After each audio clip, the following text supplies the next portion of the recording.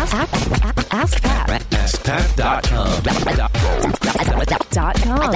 AskPat.com. Hey, what's up, everybody? Pat Flynn here, and welcome to episode 468 of Ask Pat. Thank you so much for joining me today.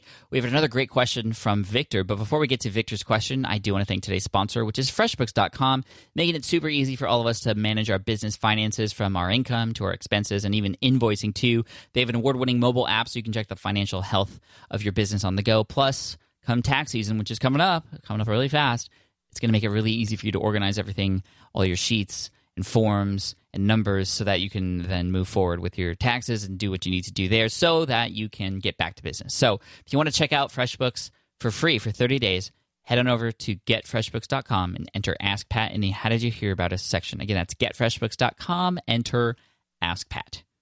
Alrighty, and here's today's question from Victor. Hi, Pat. My name is Victor, and I have a personal finance website at moneyuseitwisely.com. My question is not about the business, but about the life as a self-employed person. Today I work for a company that provides me with great medical insurance. But if I'll decide to work on my own, what are my options for covering medical expenses? I know that in the United States, especially where you and I live, going to the hospital without the medical insurance can be really, really expensive, and it might even lead to bankruptcy. So the question is, how did you switch from having medical insurance provided from your employer to buying it on your own? What do you use? What's the company that you went for? Thank you for the great shows. I love both Ask Pat and the Smart Passive Income, and I wish you a great day. Cheers. Hey, Victor, thank you so much for this question, and it's a very, very important question and a topic that doesn't get talked about very much, so I appreciate you asking this question, and I'm going to do my best to tackle this, although I will say right up front, I am not a professional in terms of tax benefits, medical, any of that stuff. I am just an average dude who's trying to figure it out along the way too. So I'll share my thoughts, but I would recommend that anybody out there who's looking for more information on what they need for health insurance and that sort of thing, to connect with somebody who's in the know in that space, perhaps a health insurance agent or somebody who you know who's in a similar situation as you, that you can get more information from, who's in your area. I mean, that's one of the things. It kind of depends on where you're from and where you're at in life. So I can't give you this is what you do, but I will say that it's a very important topic that if you're making the transition or have already and you haven't thought about this, it's something that you need to think about and discuss, especially with the loved ones around you. But you need to talk to people who are going to help you too. So I'll do my best just to share my own experience, and hopefully it'll light a fire underneath some of you to really get moving on this. So when I got let go back in 2008, I had insurance. I had health insurance, and then I obviously didn't have health insurance.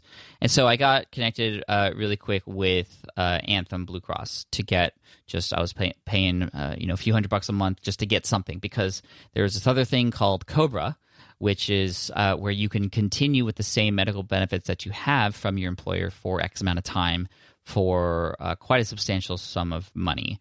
It's incredible how much that actually helps. Not COBRA, but actually the employer benefits in terms of health insurance and that sort of thing. It's a lot, and it's something we don't always account for and we take for granted sometimes. But when you get let go, or when you are working for yourself and you have to figure this out, you realize just how important that was. And so there's a few things you can do. And here was my story. So I got on Anthem Blue Cross just to get medical benefits, and I'm young, I'm pretty healthy, so it wasn't very much, and it just made sense. And my business was already up and running at this point. My wife, she was working somewhere, but then she moved back home with her family when I moved back home with my family too, to save money for our upcoming wedding. And so she wasn't working, so she didn't have any insurance at the time. And then we got married, and everything was going well. We got our dog Gizmo in March of 2008 or March of 2009, and we went on our honeymoon. And then when we got back from our honeymoon, we were pregnant. And that was awesome. And then all of a sudden we started to think, and we're like, oh my gosh, April, you don't have health insurance. And we're like, holy moly. Okay, let's get you on a plan. We'll be fine. That'll help pay for things. But at the time, we figured out that because it's different now, I believe. But at the time, we couldn't get April on insurance because she was pregnant. Being pregnant was a pre-existing condition for all private health insurance companies. And because of that, and it makes sense, they would have known they would have had to pay a certain amount for the pregnancies and stuff. Even though she was perfectly healthy, they didn't want to do that because it was known that was going to happen. So it was our mistake for not doing that at first. And so we were really scared. And yes, the business was going, and we were just saving as much as we could to make sure that in case anything happened, we'd be able to pay for it. Now, because we were going into the pregnancy uninsured, April was going in uninsured, we were able to get discounts from the doctors we were working with. They don't often work with people who aren't insured, but when they do, they often give those people a lot of leeway. But even though we got that, and we were pretty frightened just because we didn't know what was going to happen. If something terrible happened, we would have been in the hole. That would have been terrible. And I hope this story really is an eye-opener for some of you. And I don't tell this story very much because it was definitely hard times for us, but we got very lucky because our son was born a month early, which freaked us out. April's water broke on December 23rd, 2009. And so we freaked out because he wasn't even supposed to be born until the next year. And the crazy thing was I had figured out a solution for this. And it was a workaround at the time for this whole April having a pre-existing condition. So I had talked to a bunch of people, and the number one recommended thing to do was to actually have April be an employee in my company and serve her insurance through company health insurance. And so we had spent a bunch of money trying to figure all this out. We'd worked with a lot of people. Everything was going to go into place, and the plan was going to go into place on January 1st. But the water broke on December 23rd. So we freaked out because we were going to just have it just in time, but he decided to join us for Christmas, so those benefits weren't able to come through for us. And so what happened was, because he was a month early, also we were freaking out because what if he was too much of a preemie, and he was a small baby. He was 5 pounds when he was born. But luckily, we were out in 2 days, and even though we were only out in the hospital for 2 days, it was still about a grand total of $15,000 to $16,000 that we had to pay out of pocket for that stay. And again, we were really lucky nothing happened, but that was a huge learning point for us and a big lesson. And the reason why I think everybody needs to really think about this if they don't have this solved or figured out already. But man, telling this story is crazy. Just makes me remember how crazy the times were.